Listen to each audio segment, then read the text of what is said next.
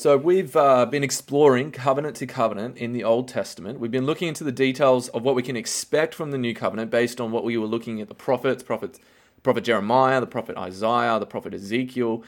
But now, today, we have finally arrived at the New Testament. It has been a wonderful and a joyful thing to reflect so deeply on the plans of God for salvation, His eternal love that He has for His people. And now we're going to arrive at the person who ties it all together for us. And this person is Jesus of Nazareth.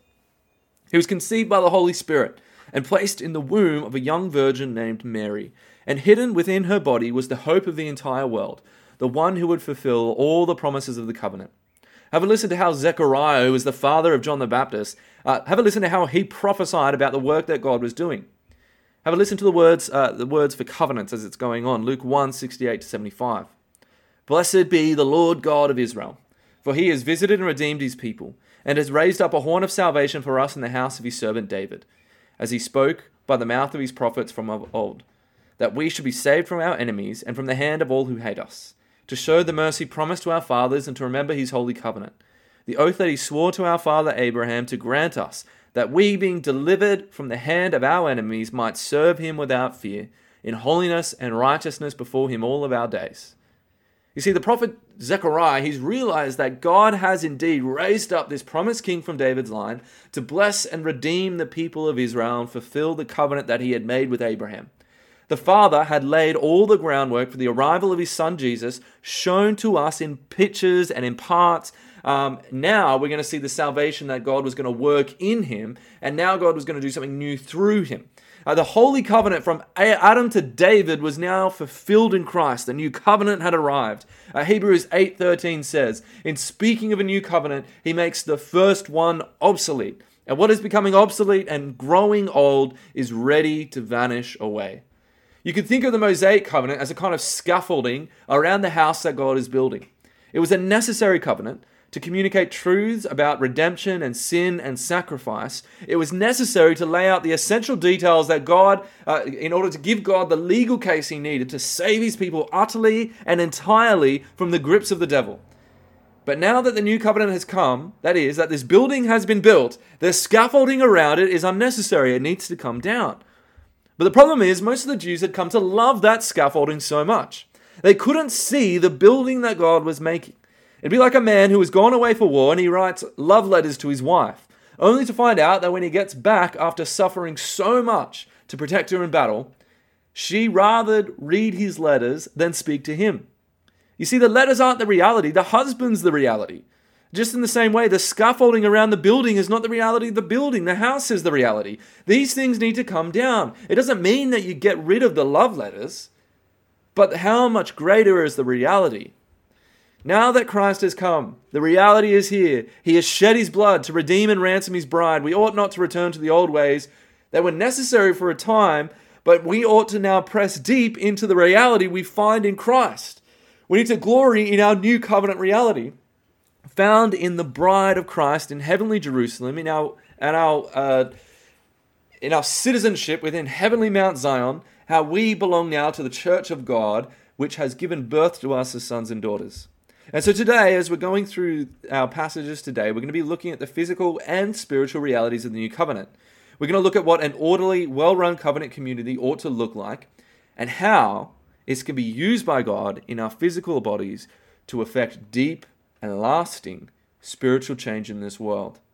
And so my first point that I want to bring you through is entrance to the covenant. Now, we've seen in the Old Covenant how God had given Israel 3 signs to obey. He gave them circumcision, Passover, and the Sabbath. Now, circumcision you can consider as sort of an initiatory sign. It was a claim that God made on every male baby connected to Him by covenant, and it distinguished that baby from the rest of the world. This baby belonged to God. The Passover was a remembrance or a commemoration of the salvation that God had wrought in the Exodus and how He had taken them out of slavery in Egypt and made them a nation. And also He gave to them the Sabbath. And this was a day of rest, a day holy unto the Lord. It was a day upon which the people of God would gather as a holy convocation and to be taught the law by the Levitical priesthood. Now, what's interesting about all these 3 signs is that they are covenantal signs. circumcision for males allowed one entrance into the covenant life of Israel. They were born into the covenant, but the sign had to be placed into them before they participated in the covenant life of their nation. It permitted them access to things like the sacrificial system, to the synagogue, and to the Passover. A male could not participate in the Passover unless they had been circumcised. And yet, what is interesting is, as we come to the blessing of the Sabbath, the sign of the Sabbath, that Sabbath was extended to all people of the land, and this included both Jew and the sojourner, the non-Jew. It included everyone. The foreigner and the slave, everyone was given a day off to worship the Lord and to be refreshed and to praise their mighty God. But these signs were not merely physical signs. They had a profound spiritual reality behind them. Circumcision was not merely a sign of covenantal union with the God of Israel, but a sign that reminded the Israelites that God required them to be a certain kind of people, a circumcised people. As Moses said in Deuteronomy 10:16, he says, "Circumcise, therefore, the foreskin of your heart, and be no longer stubborn." And while men had the sign in their flesh, the spiritual reality of circumcision was required of all. It didn't matter if you were a man or a woman. Everyone's heart had to be soft and receptive to the commands of God.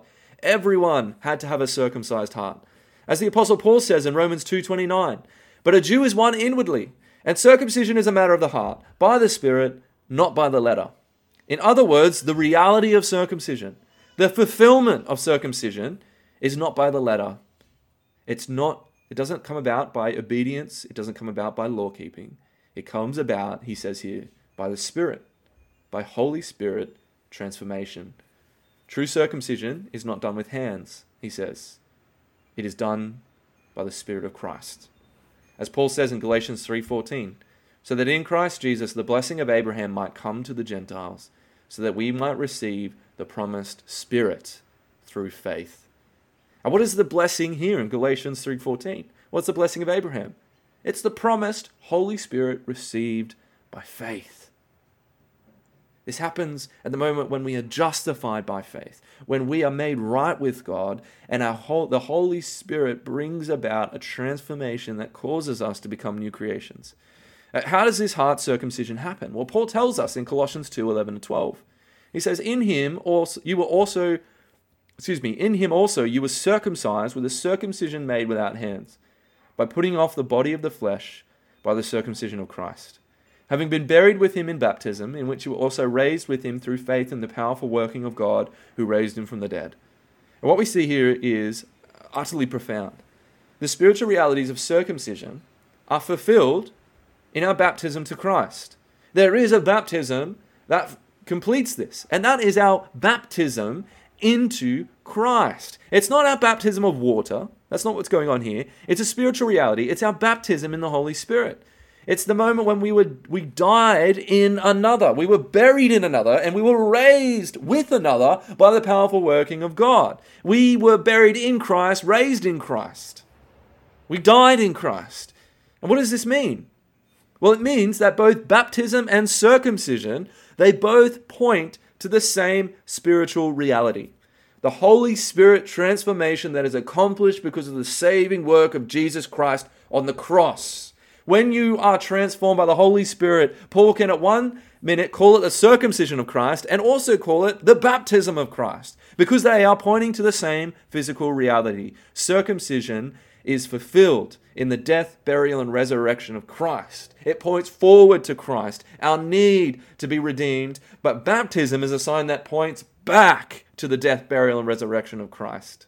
In Romans 6:3-4, Paul says, "Do you not know that all of us who have been baptized into Christ Jesus were baptized into his death? We were buried therefore with him by baptism into death, in order that, just as Christ was raised from the dead by the glory of the Father, we too might walk in newness of life." This is how our baptism replaced the sign of circumcision as the entrance to the covenant community. As Paul says in Galatians 3:27, he says, "For as many of you as were baptized into Christ have put on Christ." Throughout the book of Acts, what we see is that when someone becomes a Christian and they put their faith in Jesus Christ, we see that they are immediately baptized. They are welcomed into the Christian community. It's not merely a sign of their conversion, it was a sign of them putting on Christ. There's a physical welcoming into the covenant. But we must always remember that this points to a spiritual reality, the fact that God is the one who saves us. Water baptism points to that spiritual reality, but it doesn't accomplish it. Just as a man might be circumcised in his flesh, but he may not have a circumcised heart. These signs are like a signpost, pointing to a greater reality. A failure to arrive at the destination of the signs are not the fault of the sign, but the person receiving them. Just as with circumcision, the unbelief or rebellion of a Jewish man doesn't distort the sign of circumcision. Instead, the sign actually becomes a judgment against him. He was a member of God's people, and yet, despite the fact that he was circumcised, he did not possess a circumcised heart. He did not be a circumcised person. He was a rebellious and a stubborn person in his heart towards God. He was uncircumcised in heart towards God. And so it is with the disobedient Christian who is baptized. There's someone who has been washed with water, and yet inside they're still filthy. Inside there is still sin. Inside they are unwashed, just like the unwashed non-believer. In the book of Acts, there are examples of men who believe in Christ, who receive the sign of baptism, and yet prove to be unfaithful to the covenant. For instance, in Acts 8, there's this guy named Simon the sorcerer, and he believes in Jesus, and he is baptized. In Acts 8:13, it says, even Simon himself believed, and after being baptized, he continued with Philip. Yet instead of truly coming to Jesus to be saved, Simon tries to get the Holy Spirit off Peter another way. He wants to buy the Holy Spirit. He wants to buy this transformation. He wants to buy the reality. Listen to how Peter responds. Acts 8:18-21. But Peter said to him, may your silver perish with you, because you thought you could obtain the gift of God with money. You have neither part nor lot in this matter, for your heart is not right before God. What does Peter say here that's Simon's problem? He tells us his heart is not right before God. Simon needed a new heart. He needed to repent. See, God is the one who places the sign of the covenant on us, and he commands us to believe in him. Just like circumcision, the sign of baptism places us in the church community, and it calls us to confess the truth of our baptism and the truth of the gospel. It calls us to believe in the one who gives the Holy Spirit freely to all who ask. And that is the job of the church. Jesus commands us in Matthew 28:19-20, go therefore and make disciples of all nations, baptizing them in the name of the Father and of the Son and of the Holy Spirit, teaching them to observe all that I have commanded you, and behold, I am with you always, to the end of the age. These are our marching orders, to go and take the land, to go and baptize the nations, to call them to observe all of Christ's commandments. We go into these nations not to circumcise them, but to baptize them, to introduce them to the new covenant, to call them to obedience to Christ, and to exhort them to believe and trust in Jesus so that they may receive the Holy Spirit. And this is why I believe all the things that I've said just now in the entrance to the covenant. That's why I believe that baptism is rightly extended to infants. Just as God extended the covenant sign of circumcision to the infants of Israel, so also does God extend this sign to those privileged enough to be born into this new Israel, the church. In the old covenant, if you were a foreigner, if you were a non-believer in the God of Israel, if you wanted to come into the covenant promises, it happens the same way as the new covenant. You have to convert first. You have to have faith. And then, once you have faith, you receive the sign of the covenant, circumcision. And this permitted you access into the covenant life of Israel. This placed you in the covenant of Abraham. In fact, the exact same way that Abraham himself came into covenant with God, through faith. And this is exactly what we see in the first century church. As a new covenant is being made, it must be entered into by faith. Just as Israel believed in Mount Sinai and entered into covenant with God. Any new covenant is made with outsiders by faith. But what happens to those who were born into the covenant? Think about it this way. Think about two missionaries. One is a Baptist and the other is a Presbyterian.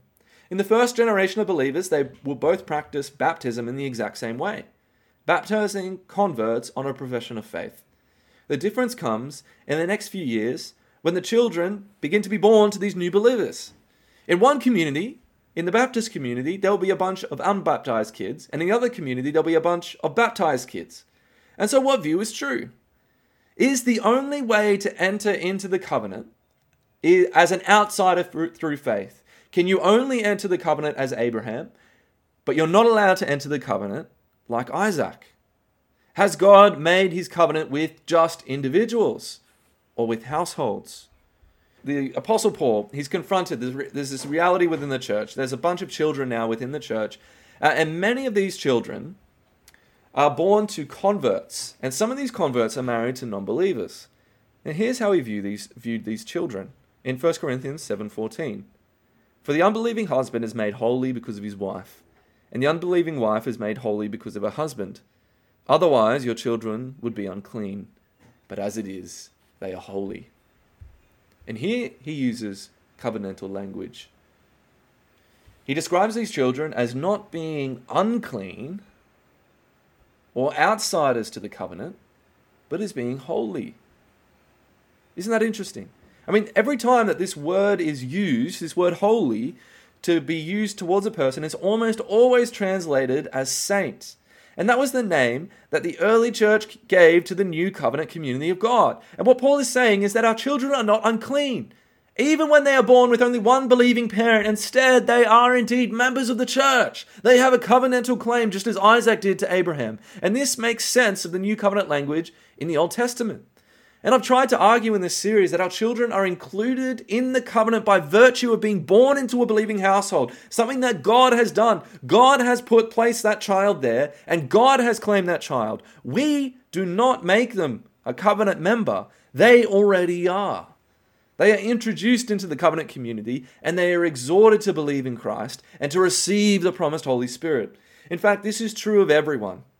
We don't know anyone who has been truly converted. No one has regeneration goggles that we can put onto our eyes and we can see the hearts of men. We cannot know when we baptize someone whether or not they are truly regenerate. We cannot baptize people upon regeneration. We often baptize people who fall away from the faith and then come back again. But this doesn't mean we were wrong for baptizing them. We extend the covenant sign as God requires us. But we remember that salvation belongs to the Lord. Covenant membership does not equal salvation. Leads me to my second point, blessings of the covenant. See, what baptism does, just as circumcision once did, is give everyone access to full covenant membership along with us, and this includes our children. They have access through their baptism to all the blessings of the new covenant, which are designed to grow up a person into maturity in Christ. And these blessings are at first physical, but through the Holy Spirit, are both physical and spiritual. The church is a visible and a physical reality, and so the church dispenses physical realities. The preaching of the gospel, let's face it, it's a physical reality. It requires sound waves. You have to have vocal cords. Or in the case of maybe a gospel tract or a book, it requires letters, it requires paper. When we dispense the Lord's Supper, which we saw corresponds with Passover, it's a physical reality. It's real bread. It's real wine. You can smell it. You can feel it. You can taste it. When we sing songs, we use physical words from a physical language that we understand, delivered in a different way than speaking. In all of our fellowship, with our warm words and our warm handshakes and all the food and the hospitality and the laughter and the fun and all of our prayers as we pray to God, they're physical. We're speaking. These things correlate very closely to the three signs of the Old Covenant. You see, this Lord's Supper is the ongoing renewal of covenant which refreshes and reminds us of the work of Christ on the cross. There we take physical elements that by the Spirit convey spiritual strength and nourishment, but the Spirit has to do that work. The Lord's Day correlates with Sabbath worship of Israel, although the Lord's Day is no longer a sign of the covenant. It is a day that Christ rose again from the dead. The next Sunday, on the Lord's Day, Christ showed up again to his disciples as the risen Savior, where they held the first worship service of Christ and received the Holy Spirit on the Lord's Day. It began a practice for the church, meeting on that Sunday to hold a holy convocation, in other words, a gathering of the saints. The early church called it the eighth day, which is, honestly, a very interesting way to say the first day of the week. I mean, why did they call it the eighth day? It was to highlight that Sunday was the beginning of a new week, a new creation, a new reality. The eighth day, another week. The book of Hebrews highlights the importance of meeting together every week. It says in Hebrews 10:24-25, "And let us consider how to stir up one another to love and good works, not neglecting to meet together, as is the habit of some, but encouraging one another, and all the more as you see the day drawing near. And while all these things are physical, and they're embodied, you can touch them, it would be foolish to think that all of the visible ministry of the church, within it, there is no spiritual realities behind them. The fellowship of the saints is more than a mere physical reality. It's a gathering of washed, cleansed, and redeemed people who are day by day being morphed into the image of God. When the gospel is preached, it is more than mere words from a preacher, but a message that is empowered and carried by the Holy Spirit. Here is how the Apostle Paul describes his ministry in 2 Corinthians 3:6. He says that God has made us sufficient to be ministers of a new covenant, not of the letter, but of the Spirit. For the letter kills, but the Spirit gives life. See, there are amazing blessings which fall upon us as we gather for Lord's Day worship, as we hear the word of God proclaimed, we sing his praises, we offer up our prayers with thanksgiving and intercession, we confess our sins, we come to the fellowship of the Lord's table. And these blessings have such an important function, discipling us. It equips us, shapes us, and transforms us as the Holy Spirit, as means of grace, turns these physical blessings into true spiritual blessings for us that go down deep, deep into our souls. It's not of the letter, it's of the Spirit. And listen to how Paul describes us participating in Christ at the Lord's table. And just note that as he uses this word participation, it really means fellowship. It's the word for fellowship in Greek. 1 Corinthians 10:16-17 says, "The cup of blessing that we bless, is it not a participation in the blood of Christ? The bread that we break, is it not a participation in the body of Christ? Because there is one bread. We who are many are one body, for we all partake of the one bread." See, this is the meal for those who have fellowship with Christ. He's with us. He's there. We have fellowship with him. We are one body. We have fellowship with each other. And the goal of raising our children up in the covenant community, by baptizing them, by bringing them to the table, by integrating them in our Sunday worship, is so that we can raise them up into maturity in Christ, so that we can present them mature in Christ. We bestow upon them every blessing of being one of God's children, and we trust the Lord to do the work of salvation in their life, as we point our children again and again and again to their Savior, and we exhort them daily to believe in him, just as we do to each other. This is what it means to be the church. This is the rightful place to raise and nurture covenant children. And this is why there are some churches that are better than other churches. I mean, we get uncomfortable talking about it, but it's just a simple reality. There are churches that are more blessed by God. It's just obvious.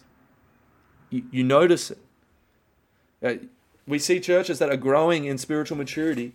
We see churches growing numerically as souls are saved, as God gives them fruit. And these churches often grow despite many hardships and despite many spiritual attacks.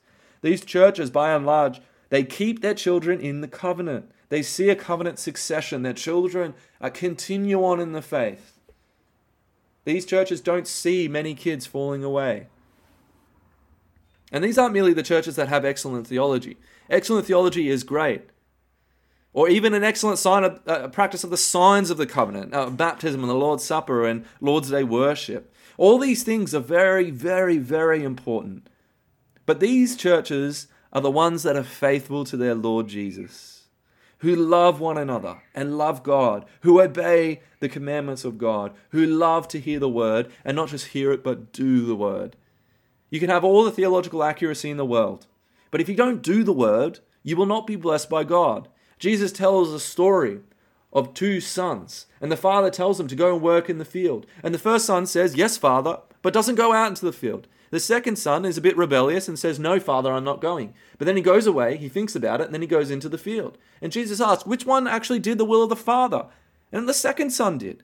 And so we ought not to be the first son who say yes to God, and yet we do not obey him. We do not do what he says. Saying yes to God is not enough. We must obey him. In fact, sometimes Jesus may come in judgment upon churches. He may take away a church's lampstand. He talks to churches like this in the first 3 chapters of Revelation. Now, here's another way to put it.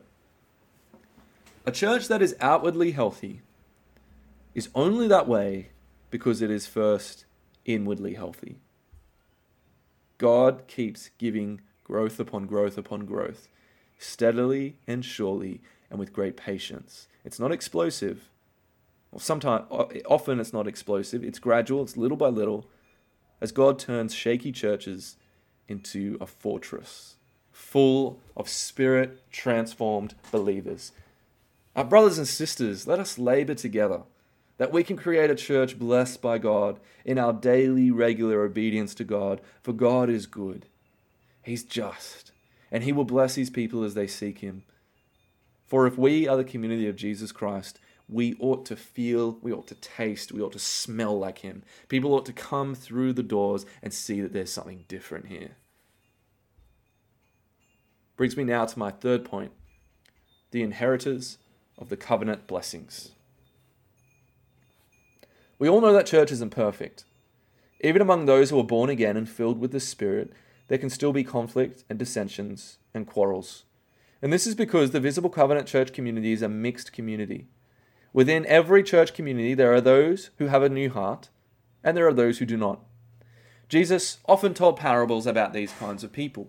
He compared the kingdom of God to a sower who sowed the gospel in the lives of many people.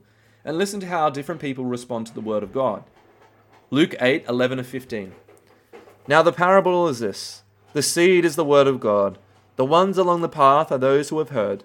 Then the devil comes and takes away the word from their hearts, so that they may not believe and be saved. And the ones on the rock are those who, when they hear the word, receive it with joy. But these have no root. They believe for a while, and in the time of testing fall away. But as for those that fell among the thorns, they are those who hear, but as they go on in their way, they are choked by the cares and riches and pleasures of life, and their fruit does not mature. As for that in the good soil, they are those who, hearing the word, hold it fast in an honest and good heart, and bear fruit with patience. Notice that in the lives of 3 of those people, that seed took root. The first one fell on the path, taken away. These are people who just summarily reject the gospel and want nothing to do with it. But then there are 3 others. Something grew in the lives of 3 of these people. Yet as this seed is growing, in the first person it is burned by the sun, in the second person it is choked by the cares and riches and pleasures of this world, and Jesus describes at least one of them as having believed for a time, the one that fell on the rocky soil. But yet there is a 4th soil. And what marks the difference between this person and the rest is their ability to hold it fast, he says here, in an honest and good heart. Did you see that? What's different about the last person? Their heart. They have a heart change. They have a different heart to the others. And what else? Well, they bear fruit patiently. They hold it fast throughout trials. They stick close to Jesus even when it gets tough. See, those are the ones that will be saved. They inherit the kingdom of God. So also do we see in the kingdom of God different groups. Jesus tells parables about the sheep and the goat who are among the flock of God, and yet only the sheep inherit eternal life. We have the wheat and the tares, and yet only the wheat are the ones that are gathered into the barn. The tares are burned with fire. We have the net that catches good fish and bad fish, but only the good fish are kept, the bad are thrown overboard. We have those that abide in the vine of Christ in John 15. They bear fruit, but the fruitless branches, it says, are cut off and thrown into the fire. And Paul talks about those who are led by the Spirit and those who are led by the flesh. We live in a mixed community. In Romans 8:9 he says, you, however, are not in the flesh but in the Spirit, if in fact the Spirit of God dwells in you. Anyone who does not have the Spirit of Christ does not belong to him. You see, the goats, they don't truly belong to Christ, although they run in the herd. The tares among the wheat eventually are pulled up and thrown into the fire. They don't belong to Christ. Whether the bad fish or fruitless branches, those are the ones who are brought into the kingdom of God, who either hear the gospel, they respond to it with baptism, but they fall away. They're people who grow up in the church, they reject their Lord. The punishment for these people is far worse at the judgment day than if you were never a covenant member. Notice the covenant language here. Hebrews 10:29, he says, how much worse punishment do you think will be deserved by the one who has trampled underfoot the Son of God, and has profaned the blood of the covenant by which he was sanctified, and has outraged the Spirit of grace? See, he profanes the blood of the covenant by which he was sanctified. He was in the church, a covenant member, and he tramples underfoot the Son of God. Paul in Romans laments that so many of the Israelites had rejected their Messiah. And here's what he says in Romans 9, 4-7. He wishes, firstly, that he could give up his own salvation for them, these covenant members who have rejected their Messiah. He says about them that they are Israelites. To them belong the adoption, the glory, the covenants, the giving of the law, the worship, and the promises. To them belong the patriarchs, and from their race, according to the flesh, is the Christ who is God over all, blessed forever. Amen. Did you hear all those physical blessings they had? So many blessings, covenant members, all the glory of that old covenant and all the promises, and the Christ. But these Israelites will never see the spiritual realities. Why? They didn't believe in Christ. In fact, they killed him. And Paul goes on in Romans 9, verse 6. But it is not as though the word of God has failed. For not all who are descended from Israel belong to Israel. And not all are children of Abraham because they are his offspring. But through Isaac shall your offspring be named. It says here that not all of covenant Israel belong to Israel. And brothers and sisters, it is the same for us. Not all Christians belong to Christ. It is only those, Paul says, who have the Spirit of Christ. For the rest of Romans 9, Paul goes on to say that the deciding factor in a person's salvation is not their covenant membership, it's up to God, it's his election. You see, both Jacob and Esau were covenant members, and yet God chose Jacob. You see, the elect community and the covenant community are not the same community. Romans 9 shows that. Only those who God chooses will ultimately inherit the kingdom of God. Those people are only known to God. He knows their number, and their number cannot be increased or diminished. It is not for us to know. We are not qualified to search another person's heart. We can never tell when someone is truly regenerate, for many who seem regenerate fall away, and many who seem dodgy persevere to the end. But what about me? How can I know that I'm one of these people? It's simple. You have faith in the Lord Jesus Christ. The ones who will inherit the kingdom of God are those who truly believe in Christ, who hold it fast, who bear fruit patiently, are growing day by day in Christ. Those are the ones that have been transformed with new hearts. Those are the ones who have nothing to fear, because they know that in the days of testing, even if they are brought before kings, God will give them through the Holy Spirit the words to speak. See, if you believe in Jesus, God has claimed you. If you have put your faith in him and you have asked for the Holy Spirit, you are renewed by the word of God and growing in your holiness, then you can have great confidence, not in yourself, but in the God who has loved you and redeemed you, the God who will uphold you, the God who will hold you fast. You can never go wrong by trusting in Jesus through thick and thin, because when you abide in him, when you remain in him, you will bear much fruit. That is how we grow up into our salvation. By abiding in Christ, our salvation comes from him. Our heart change comes from him. And he promises to never cast us away. The ones within the covenant who fall away are not the ones who believe and trust in Christ. They say they do, but they know deep down that they don't. They know deep down that they rather many things over Christ. And they're only in the church for convenience, for maybe spouse, for their children, but they're not there for Christ. See, the call of the new covenant is to love our Savior, to come to him truly, to receive the promises that he has offered in that new covenant, and to be faithful members for our entire lives. Let's pray. Our Father, how glorious and wonderful it is to belong to your covenant, to be nurtured day by day by your church, to be considered members of your holy bride, to be transformed by the renewal of our minds, by the preaching of the word, by singing psalms and hymns and spiritual songs, by the fellowship of our brothers and sisters who confess you and love you. And Father, I pray for our children, that all of these blessings would fall upon them and it would yield much fruit, that they would be transformed in their heart, that they would come to know and understand the gospel and to be changed from immaturity to maturity as they grow up in Christ.